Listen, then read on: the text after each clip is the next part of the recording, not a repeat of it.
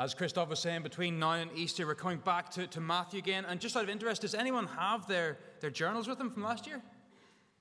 Well, you've got a week to rummage about and find them for next time. And can I just really encourage you to do that and to bring them along? It just really helps us as we prepare. It helps you as you listen, if we've got a way to engage with the text.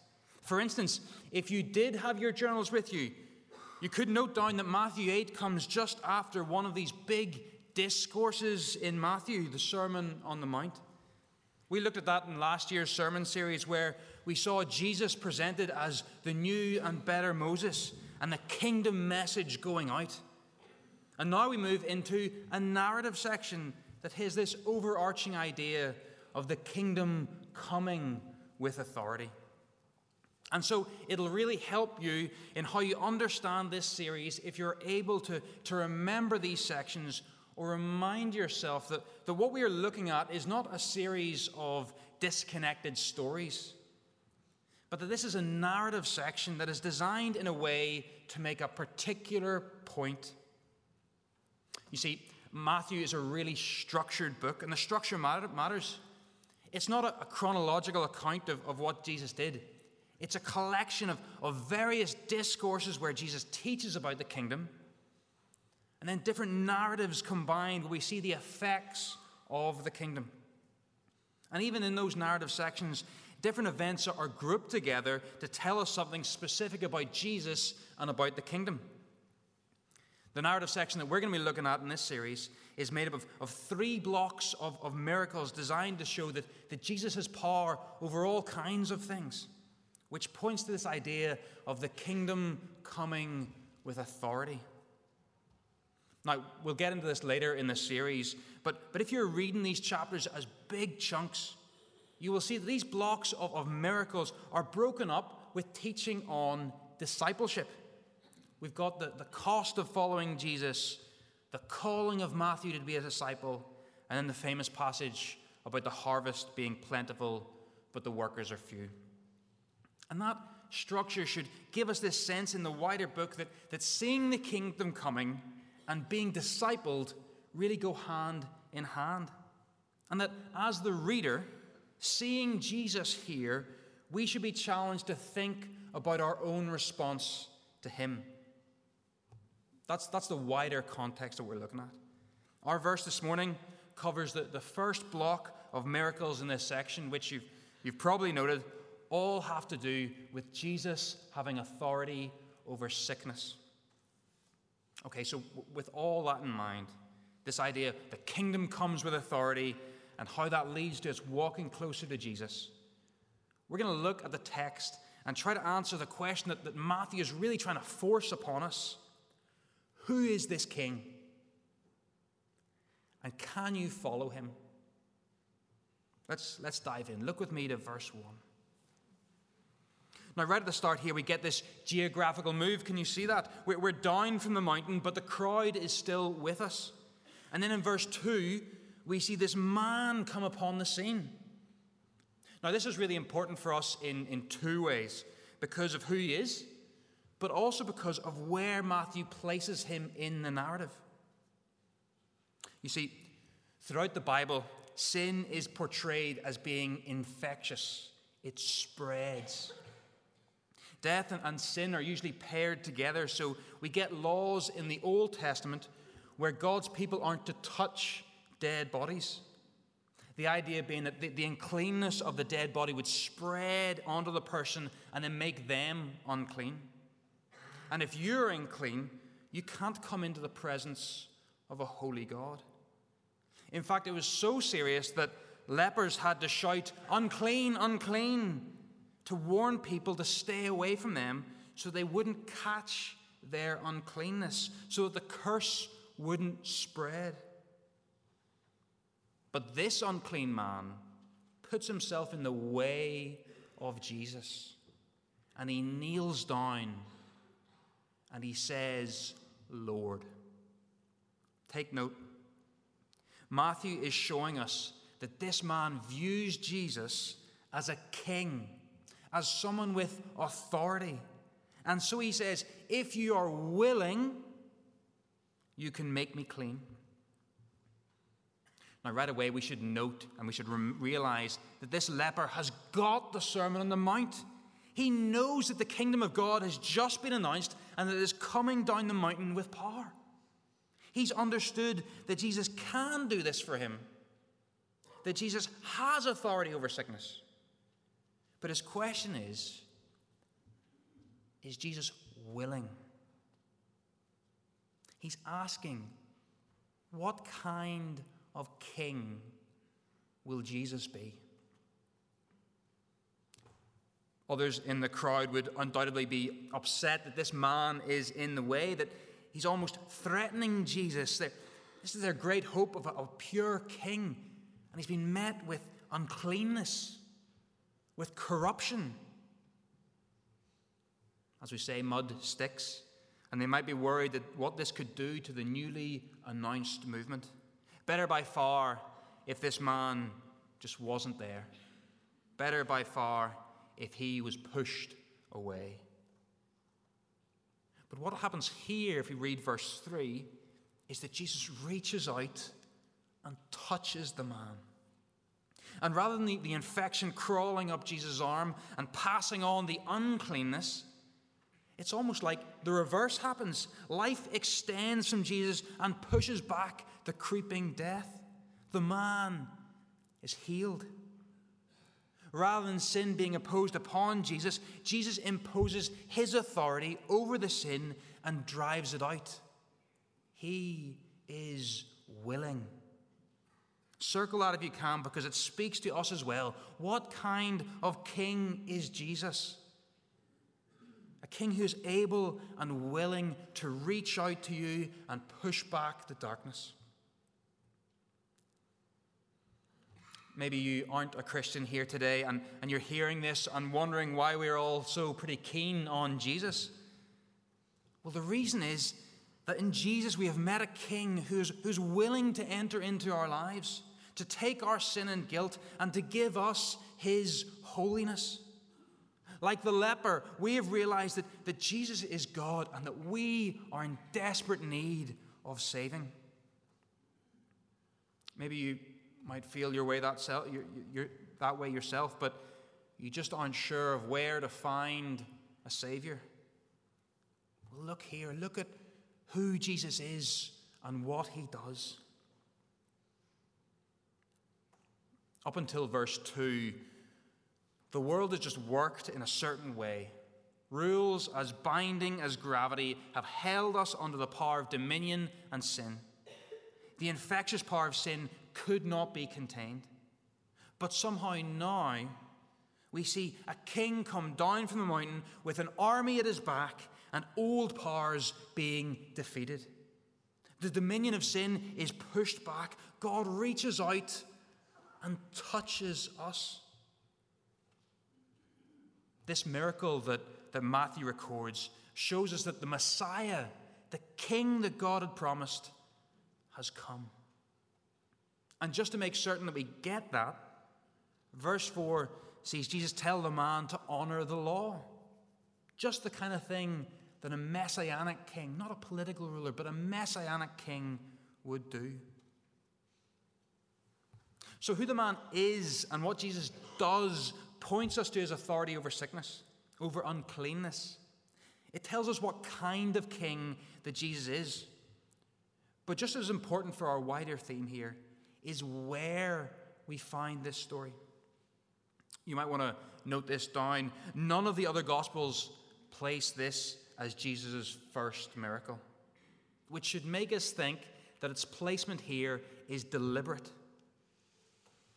Matthew makes us picture the scene. The kingdom announced, the army descends, and the enemy that it meets is uncleanness. It is a spreading sickness that keeps people from God. And the narrative that we get portrays Jesus as the kind of king who enters into the fight and pushes back sin and death. It's like Matthew here is giving us a theme or a title of how the kingdom is coming in power. It comes and it deals with the things that keep us away from God. Jesus is presented as the one who has authority to make a way for us to come to God. Think about it. Matthew could have chosen any number of other healings to put here. But he chooses leprosy because of its cultural connotations of excluding people from society and, more importantly, from the temple.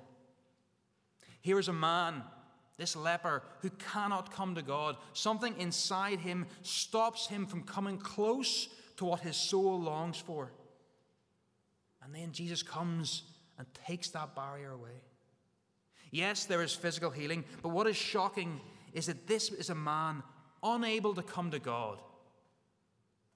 And we see God come to him.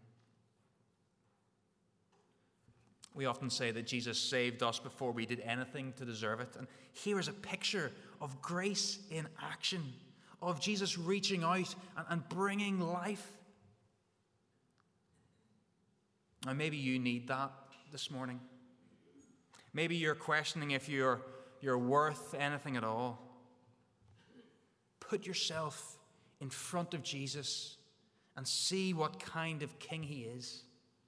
Ask yourself, who is this king? Can you follow him? Can you follow him out of sin? We could spend a lot longer here, but Matthew marches on. Verse 5 seems to have the narrative progress. The army moves further in, and then we meet another man who is sick, this time a Gentile.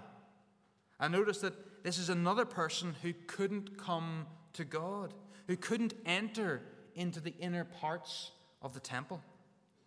He is a Roman servant, and his master comes again to the one that he realizes has authority. This master is himself a centurion, so he's a man of authority, but also one who knows what it's like to be under authority. And so here he comes, faced with the King of all, and he begs. Verse 8, just say the word. And we can almost hear the echo of that from before. You can do this, but are you willing? What kind of king is Jesus? We've seen that he pushes back the darkness and sin, but presumably that was for one of the Jewish nation who followed the law. Is he willing to reach out to someone who hasn't even tried to follow God before? Well, not only does Jesus heal the servant, showing Jesus' authority over sickness, but he says in verse 11 that many like him, many Gentiles, will come and take their place at the great feast in heaven. He elevates this Gentile above the ones who assumed that they were in the kingdom and says that this Gentile is going to eat at the table with Abraham. In John, Jesus says it like this: there are sheep that are not of this fold. There are members of the kingdom, God's people, who aren't part of ethnic Israel, who don't become part of God's people because of their background or culture, but because Jesus will reach out to them. And the Jewish people must be thinking, can he do this? Does he have the authority? Well, notice how Matthew also subtly builds his authority. With the leper, he touches and speaks. Here he doesn't even need to touch the man. A word from the one who spoke light into existence is enough to push back the darkness in this servant. Maybe you're here and thinking that you don't fit in, that you're not part of the crowd, that you don't know the lingo, or you don't have a shirt as fancy as the preachers. It must be a genuine concern. But thankfully for me and for all of us, this king of ours, he doesn't look at the outside. He sees his people and he invites them in. To outsiders, this is a radical invitation to come. Come to us here. Be part of this. To those on the inside, it is a radical challenge to you to let grace so abound that in who we are, that whoever comes through those doors sees the goodness of Jesus in our relationships. Now hear me, that is no small thing. It precludes any nominalism or Sunday morning Christianity. And so you need to ask yourself, who is this king? Can you follow him? Can you even follow him here into community? The final section of this group of three miracles showing Jesus' authority over sickness is even more brief. Peter's mother-in-law is lying with a fever, and now without even a word, Jesus heals her. When you read this bit, it's almost like an aside. Yeah, of course, Jesus healed her. And the reason is because his authority over sickness is so great in our minds that by this point, it should almost be entirely normal that he would do this. If you look at that section there, you'll see it's wrapped up with verses 16 and 17. And notice firstly that 16 starts with a time marker, when evening came. Now it's put there to sort of act, to make this feel like a progression of just one day. The army descends from the mountain, moves in, and then takes residence. The kingdom has come, the king is here, and he has authority over the infirmities and diseases that keep people from God. Matthew places these events together to show us that the kingdom that was proclaimed in the mountaintop now comes to us in power. But the structure of this narrative as a whole doesn't allow us to just notice that fact in isolation. It's going to challenge us to think what that means for us. And if you're taking notes here, if you can do that, I want you to write this down somewhere. First, we have an unclean man who can't come to God. Then we have a Gentile who can't come to God. And now we have a woman who, at the time, could make moves to come to God, but couldn't come close, couldn't enter into the most sacred parts of the temple. And now we see the living God come into her bedroom and drive out the darkness. She is restored, just like the others, to her place in the new kingdom. We are all sick in the heart. We all have that creeping cancer of sin in us. But see here that Jesus is the great physician. What he does for this people, he offers to us a way to God. All of us are in the position of these people, and so Matthew wants us to ask ourselves, who is this king? Can we follow him? Can we follow him into a new life?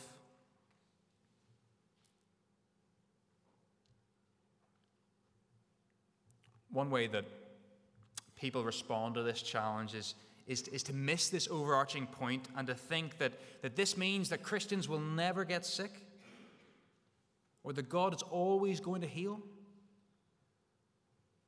And so when sickness comes, their hearts turn to bitterness. They think he's not willing, so he can't be good.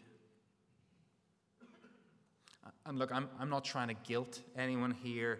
We've all been there. We've all had times of trial that has just made us question the goodness of God. But we need to know why this isn't the right response to these passages so that we can protect our hearts for when things like sickness do come our way. And it all stems from how we answer our question.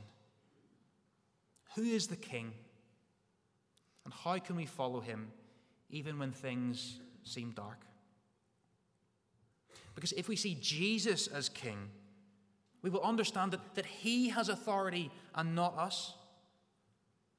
What does it say about us when we expect God to miraculously work for what we direct him to? It kind of says that we view the Spirit like a genie to grant us wishes, and God as a means to get what we actually want. But seeing Jesus as King means that we simply don't demand anything from him. We just follow. But also seeing what kind of King Jesus is means that we can trust him in those difficult times. We can trust him that he knows more than we do, that he sees more than we do, and that ultimately if he chooses not to heal in any given situation, no matter how that might make us feel emotionally in the moment, in the scope of eternity, it is for our good. Seeing Jesus as King and seeing our King as Jesus may well mean walking through the valley of the shadow of death, but we'll not be walking there alone. It might mean that our circumstances aren't how we would like them, but still knowing that Jesus is King and that we are going to follow him. So can you follow Jesus through sickness? Can you accept his authority and the goodness of that, even when things around you seem to be going from bad to worse? That's why we admire our brothers and sisters in the persecuted church, isn't it? Because life looks really tough for them, but still they follow Jesus all the same. Did you know that 15 saints a day are killed around the world because they choose to follow Jesus, whatever comes? What kind of king do we have? Is he worth that? Is he worth following? Now, maybe you hear that and you'd like to say yes, but honestly, you've no idea how to cultivate that kind of relationship. And I'm not going to pretend now that I've Neil's 5 easy steps to a powerhouse faith. But what we can do is to look to God's word and see how this is modeled for us. Firstly, with a leper. Notice that he puts himself in the way of Jesus. He is putting himself in situations where he will see Jesus. How many of us complain of a dry and dusty faith, but never put ourselves in a situation where we really need to depend on Jesus? We want to walk on water, but we don't want to step out of the boat. Cultivating a faith in Jesus is going to mean that we depend upon him, that we walk as he walked. So let me ask you, how much of your life resembles Jesus? That doesn't mean we go out and rush out and buy sandals, but it should make us consider how we are living. Are you gracious to the outsider? Hospitable to the stranger? Are you brave in proclaiming the good news? And I can tell you hand on heart, I wrote that line and immediately felt like it was the Spirit convicting me. There are people all around us that don't know Jesus, and we will need to depend upon God to share him with them. So will you? Will you follow Jesus' footsteps? Then we see the centurion. See how he submits to the authority of Jesus? So when you read the Bible, do you filter its commands through what you'll be willing to do and what you won't? Do you read its plain teaching on sexuality, marriage, finances, or responsibilities, but search desperately for some way to twist it to make it more palatable to what you already think? Or do you work hard to conform your own sensibilities to what it says? Look, everything in our culture tells us to try and be king, to recreate the grasping power of the garden. And so to counter that, we're going to need to spend time in the Word. Prioritize it. Be clear on its teachings, and most of all, follow it. This week, I want to challenge you. Try and note down any instructions that come up in your reading. So maybe you're reading James and it says, confess your sins to one another. Note that down and find a way to do it. I know it's awkward. I know it doesn't come naturally. But it is a way to transform our thinking. Will you submit to Jesus' authority? And the final example, Peter's mother-in-law. She doesn't seem to do anything in the passage.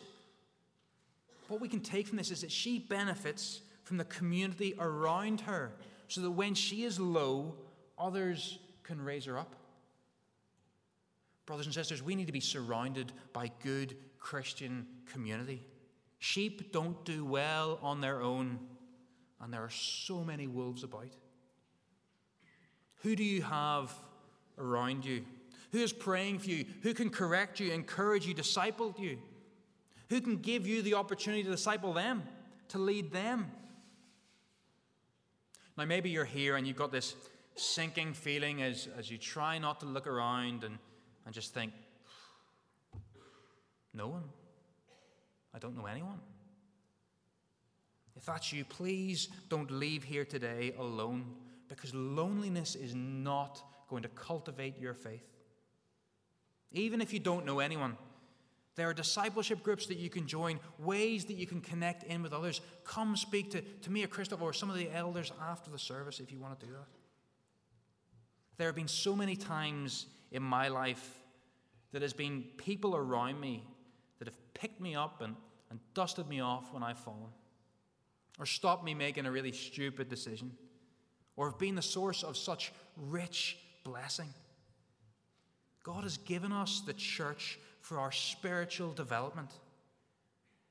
So I'm going to ask you, will you come and be part of the flock?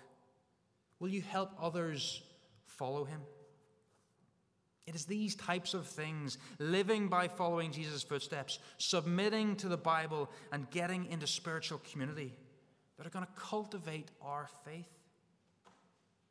These are the ways that God has given us to give us that relationship with him that will let us step out of the boat and let us experience real dependence upon Jesus. They give us opportunity to participate in the means of grace and be built up spiritually. So I suppose for us it all comes down to this. Will you follow him? Will you see him as your king? Will you see him as worthy of your praise?